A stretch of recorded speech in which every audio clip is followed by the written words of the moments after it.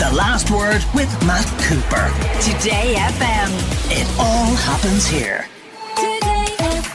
Now, we have two guests to join us in our first item, this report which has been done from the Mandate Trade Union about the earning capacity of retail workers. Gerry Light, as General Secretary of Mandate, tell us more about nearly only 2/3 of retail workers earning less than €451 per week. Good evening, Matt, and thanks for having us on. Yeah, we launched a survey today called Smoke and Mirrors. It's based on the findings of a survey, a report today, based on the finding of a survey of 3,000 of our members. And it's an effort to sort of continue to shine a light on the low levels and precarious working arrangements across the retail sector. And as you quite rightly say, nearly 2/3 of those who participated in the survey identified themselves as earning less than €451 a week.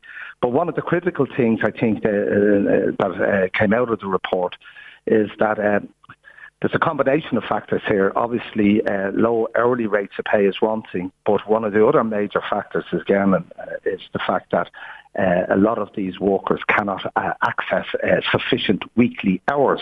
Why to be not? able to lift them. Well, just simply they're not being given them. We find, and it's our experience, it's a long-established experience, that hours, there's incremental pay scales in the retail sector. Hours tend to be distributed to the lower points on those incremental pay scales.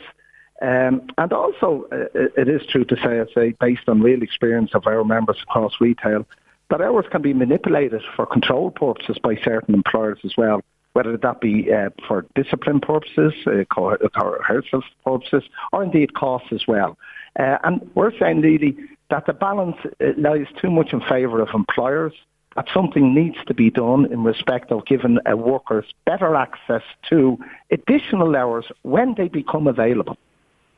Yeah, take us through the hours that are available. For those, that €451 that they earn per week, how many hours are they likely to be doing?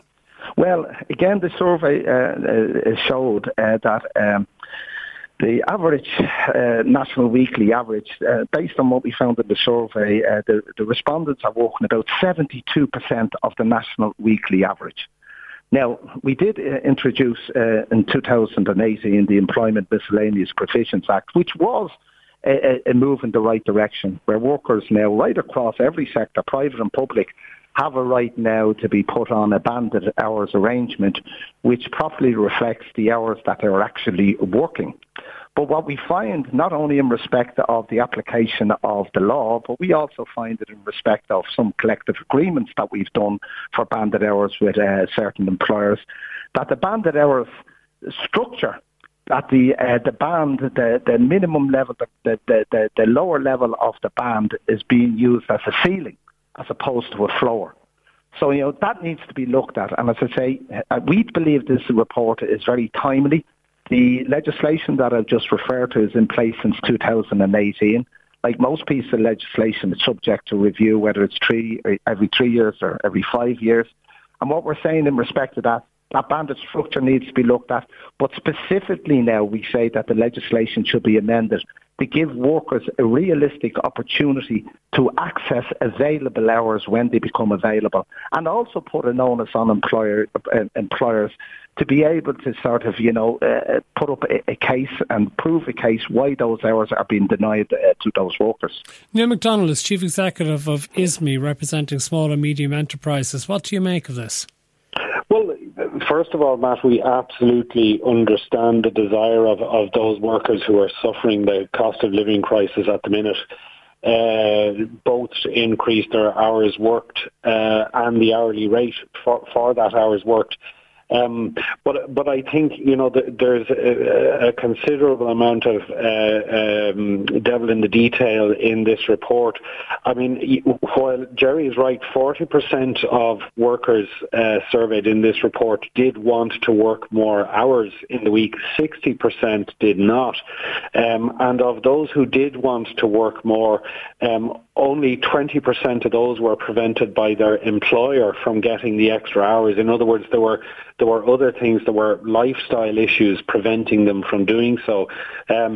And one of the things we find in the not just in the retail sector, but considerably in the retail sector and also in a lot of other parts of the service sector, is there's a considerable lifestyle aspect to it. In other words, a lot of workers choose that sector simply because of the ability, not just to have the banded hour structure that Gerry is talking about, but to be able to pick and choose with a fair degree of flexibility when they can't and when they don't want to work for all sorts of reasons, such as childcare or elderly care or whatever. So there's a lot more going on to this, going on behind this report than simply workers being denied extra hours by their employers. What do you say to that, Gerry Light? Yeah, no, I absolutely agree with Neil in respect of sort of the levels of workers who want to indicated to want more hours. But let's be very clear.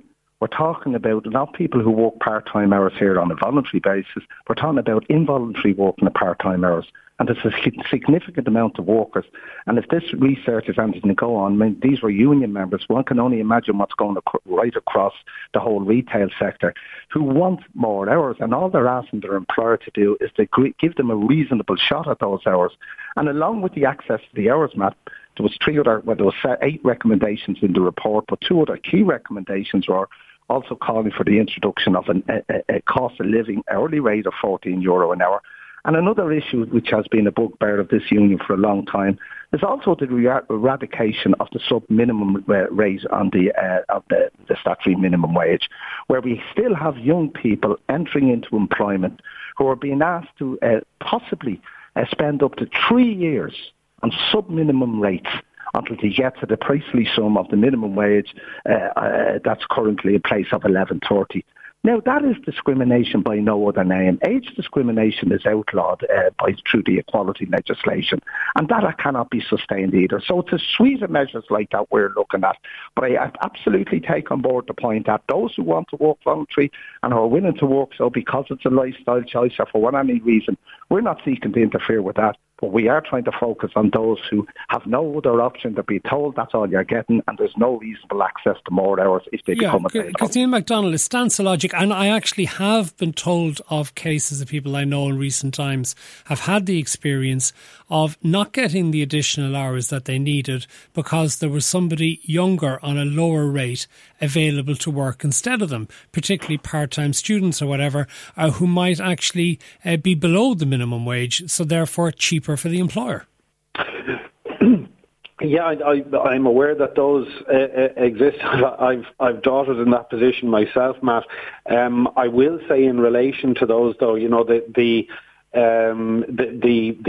sub minimum wage hours have been justified for a long time on the basis that you are not getting a fully experienced worker. You are getting a worker that does require, in general, a greater level of supervision than an adult worker.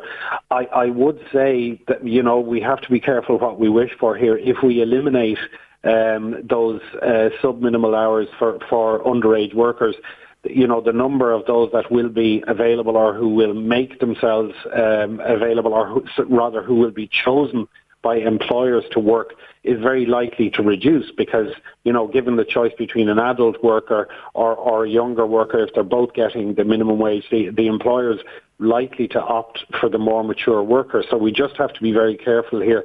It is not a discriminatory measure, it has to be said, and the law has not found it to be a discriminatory measure. Listener here says, I have a butcher's shop in Delhi in a small village. There's me and 3 others working here. We are busy, but we're still struggling with the bills, etc. If people in this industry are to be paid better, the consumer will end up having to pay more for their food. I'm 2 years into paying back a 5-year loan to take over the business, so I don't take wages every week myself. Luckily, I only have a small mortgage. We need to look at the big retailers selling at cost price or below. This is killing our industry. So could it be the case, Neil, that if you did actually have more money having to go out, that it will be reflected in higher prices for goods and services? Oh, there's no question about that, Matt. And, you know, I've been at the table in the Department of Enterprise with Gerry, and we've had a retailer there who said, look, if this comes in, you know, especially if we move to a living wage, structure, because there's very few businesses, and none that we represent, that are actually paying the minimum wage, but they do factor their wage structure off the minimum wage. In other words, people could be contracted to minimum wage plus €1.50 or plus €2 and so on. So if we do impose that level of cost increase, one of the representatives I had in front with the enterprise minister said that would result in a 4 to 5% increase in grocery costs. Now, the other thing, Matt, let us not forget that it could also result in is a reduced level of employment, because increasingly what we are seeing is automated tellers in a lot of stores. And, it is the big stores that started with those, but you can increasingly see those in a lot of convenience stores and newsagents now, where there's at least one automated teller. So we do need to be careful that, in the press for greater hours and greater wages, that we don't actually reduce the level of employment in the sector. Yeah, Gerry, how much of a concern is that you get a greater level of automation and you just eliminate jobs? Well, I think there's a couple of debates we could have here, Matt, covering a range of issues. One being the impact of online shopping and automation. That's a separate matter entirely, and I think that's having a greater impact and effect on the ability to sustain traditional bricks and mortar retail jobs into the future. The debate about sort of whether automatically a worker looks for a fair day's pay for a fair day's work, whether it automatically translates into an increase in prices to the customer, again, that could be debated at length, because it doesn't automatically mean that has to be the end result. There could also be a reduction in the profits being taken out of the successful companies. I do understand business, and the last 2 years have been struggling, but business have received tremendous support from the state over the last 2 years. Hopefully we've come out through COVID now and we've seen the back of it. But one thing we can't afford is that to ensure that low pay is sort of becomes endemic and it remains at a very persistent level in our society, we cannot look to the government to directly sort of subsidise low pay. And unfortunately, Matt, unless we deal with some of the issues that we've identified in the report here today, that's going to continue to be the case, because we have a lot of these workers who are relying on their working family supplement just to get by. Now, that's the state directly subsidising low pay, and no commercial entity should have to depend on that or expect to depend on that. Sure, I agree with all the other arguments that the state has a role to play in the provision of affordable childcare and housing, which are major factors for our members and low-paid workers generally, because disproportionately they're impacted greater with the current cost of living crisis. Okay. So that's the reason we need to act. The legislation is there now. It can be amended, and it should be done sooner rather than later. Gerry Light of Mandate, Neil McDonnell of ISME, thank you both. Here's a listener who says, I work in my retail job. I've done so for 21 years.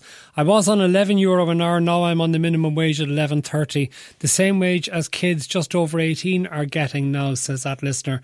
Then we have others supporting that small business owner who was in touch a couple of moments ago.